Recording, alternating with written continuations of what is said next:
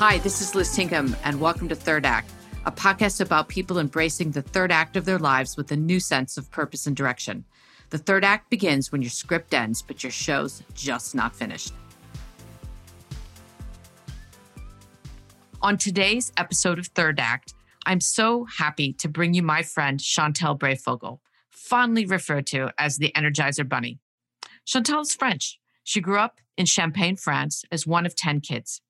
She married a musician, moved to the United States, and learned to speak English by watching a combination of game shows and soap operas and wrapping gifts at the local Mervyn store in Southern California, for those who don't know.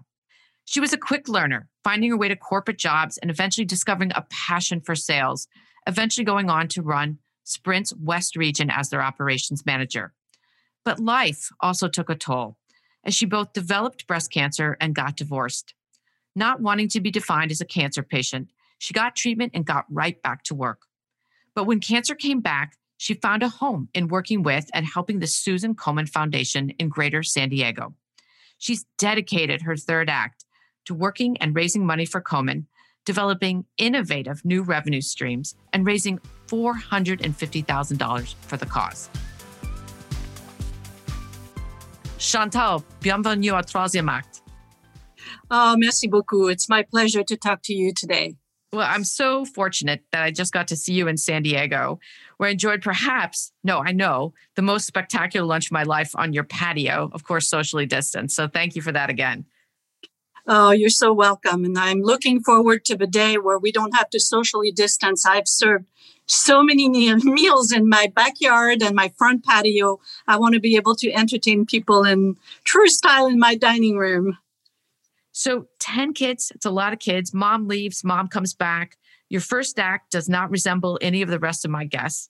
Who kept you moving forward throughout the turbulence of your childhood?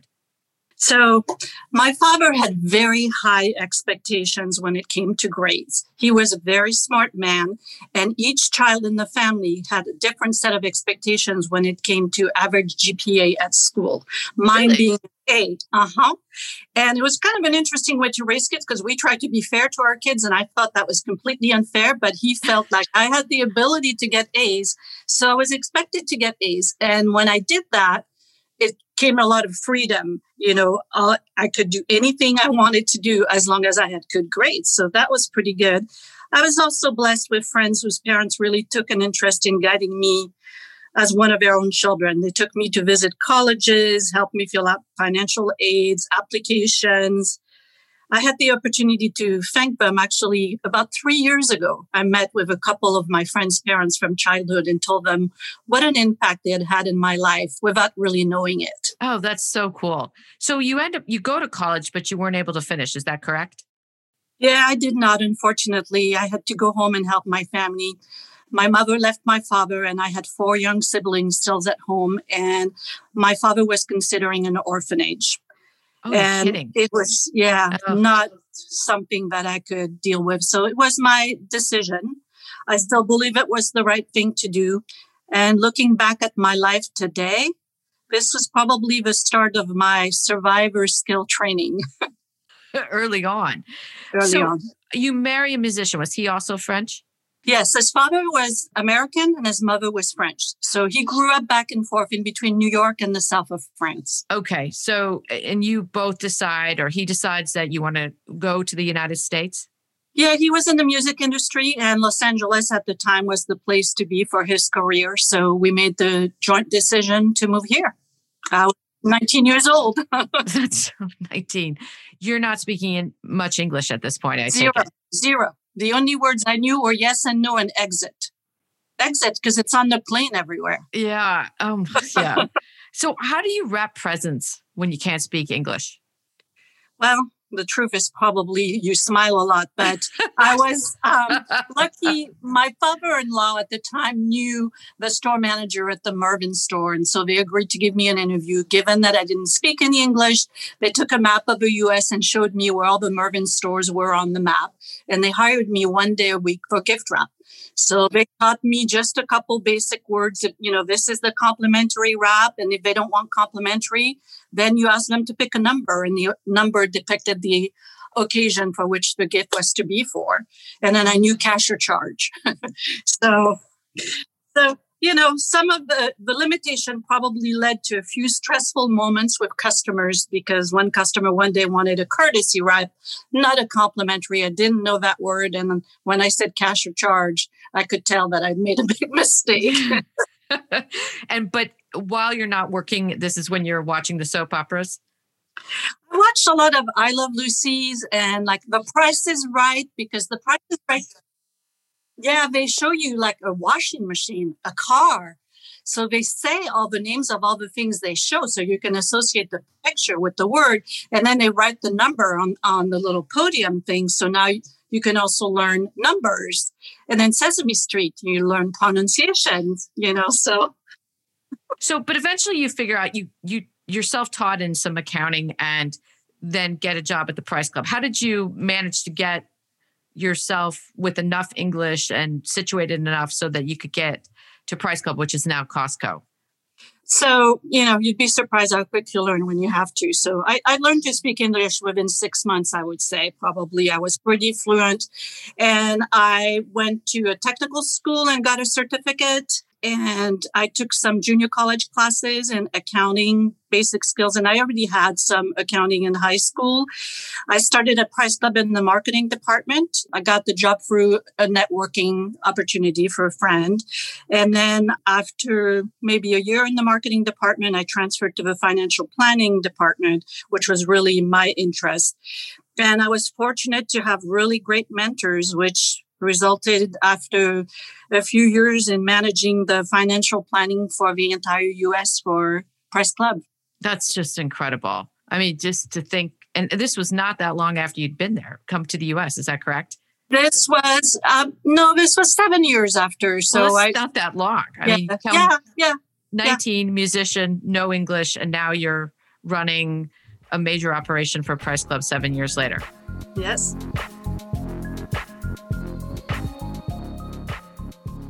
You get to Nextel, which eventually becomes Sprint. And what do you first start off doing there? So at Nextel, I was hired to be the finance manager for the San Diego office.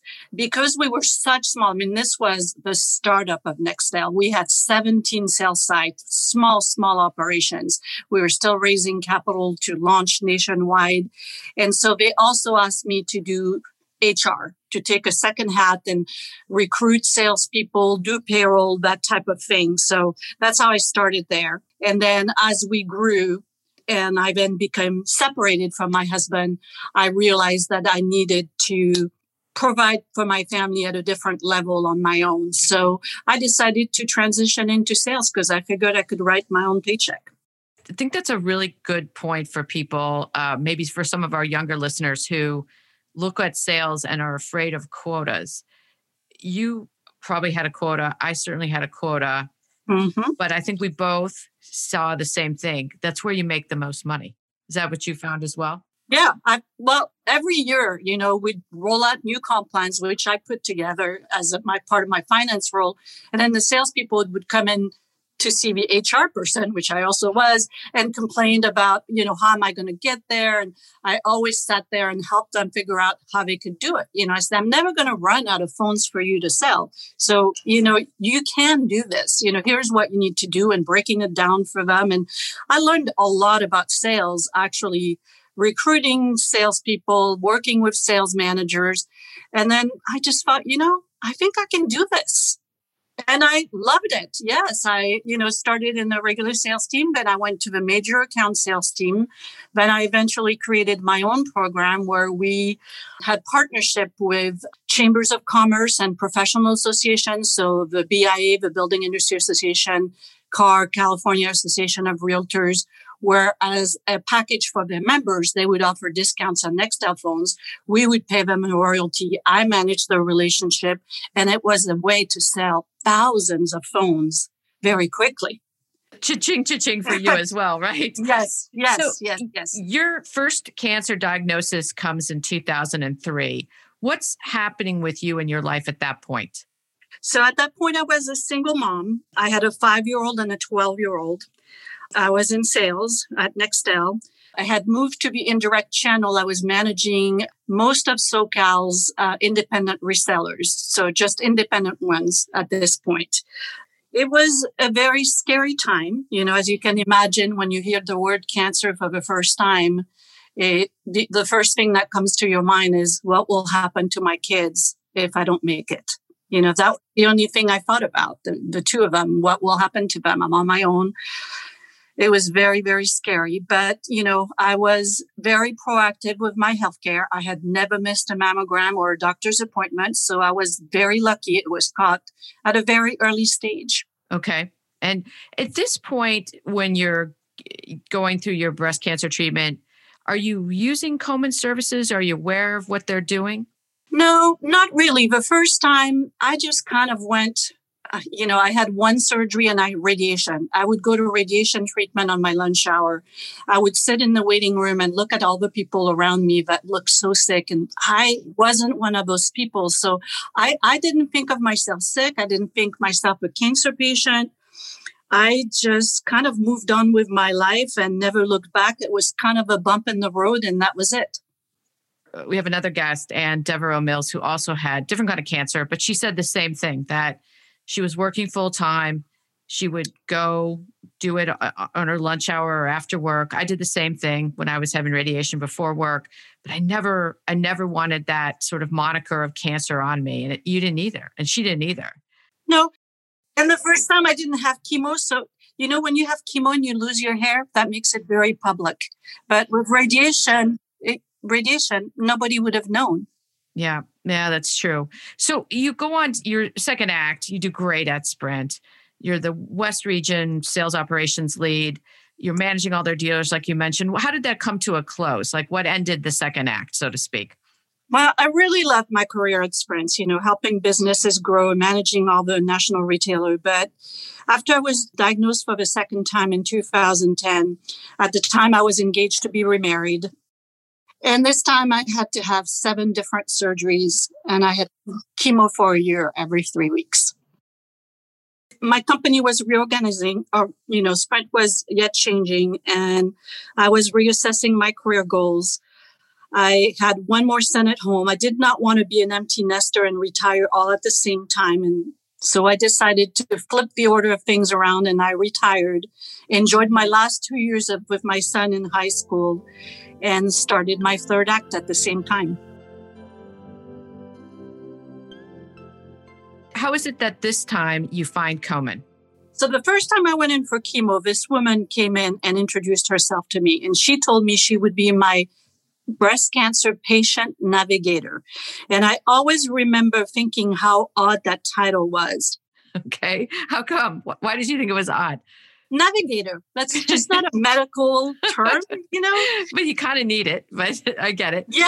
Now that I've been for cancer twice, that's the perfect title, because Right. It definitely requires navigation skills, because there are so many surgeries and treatment options. So on my last chemo, I asked her who her manager was, because I wanted to send a letter to let them know what a great asset she was to them. And she told me that she was not a hospital employee, but she was funded by a Komen grant. And I had walked the Susan G. Komen 5K in San Diego many times with my coworker. But like most people, I really had no idea what exactly the organization did, except for, breast cancer research as a whole. So that kind of got me thinking about Komen. And on my last chemo, my chemo buddy gave me a pink notebook, and she told me, "You go do something with this." So I go meet with Komen, and I have this idea that maybe we could build a network of hairdressers that could go to people's home when it's time to shave their heads, because that's just such a horrible moment in your breast cancer journey. But unfortunately, that didn't come to fruition because of liability issues. But I started talking with them and, said, instead of reinventing the wheel, I want to contribute and serve in your organization. What can I do? And so I started reviewing grants, and that led to chairing the grants committee, revamping all the audit process for the grants, a seat on the board for 6 years, and many opportunities, Speakers Bureau, lots of things with Komen this time. I know a lot of people who've had cancer. I know a lot of people who've walked in a Komen walk or ran a race, but you're the only person I know who's like dove in and invented new revenue sources. Talk about Dine Out for the Cure. And how did you come up with that? Okay, so I'm French. I'm passionate about food and cooking. I wanted to find a way to combine my passions for food and helping Komen. So Dine Out was born. I went and talked to the CEO of Komen and pitched the idea of, in San Diego, there's only one of those for AIDS. It's Dine Out for Life. And I said, why don't we do something where we talk to restaurants, or we partner with restaurants in October during Breast Cancer Awareness Month, only one day. And in exchange for marketing materials and media opportunity, restaurants donate a percentage of their revenue.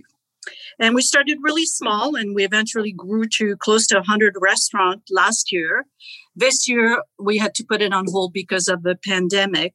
I found sponsors for the marketing materials, so it didn't cost us anything to put the program together. That also put limits on us on how many restaurants we could accept, because we could only give so much. I didn't want to spend money. I wanted to make money. It just kept growing. It's still going. It will come back after the pandemic, I assume, as well. We'll see how restaurants are open to donating. I think they've been hit so hard, it's going to be complicated. But you generated a brand new revenue source, significant for Komen. Yes. And between that and my team, Energizer Bunny, I've raised over $450,000, close to $500,000. Who is your team, Energizer Bunny? So my team are the people that we walk with. The Busbys are part of it. So the network of people, I probably have, 40 people. I have a annual poker night. That's a fundraiser for Komen at my house, where I usually have 60 to 100 people. Everybody pays to play poker. And at the end of the night, the winner gets a dinner for 10 cooked by me. Hosted. And all the money goes just to win that. And all the money goes to Komen. So that's part of my fundraising as Team Energizer Bunny. And then I actually have a lot of my salespeople that I've managed that to this day still fundraise for me.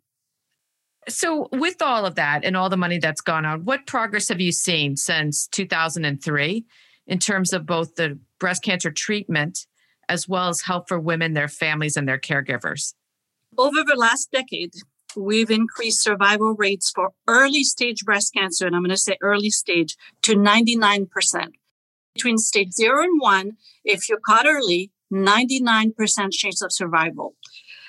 We have decreased mortality rates by 34% since 1990. And we are the largest group of cancer survivors of any types of cancer. We have over 3 million survivors in the U.S.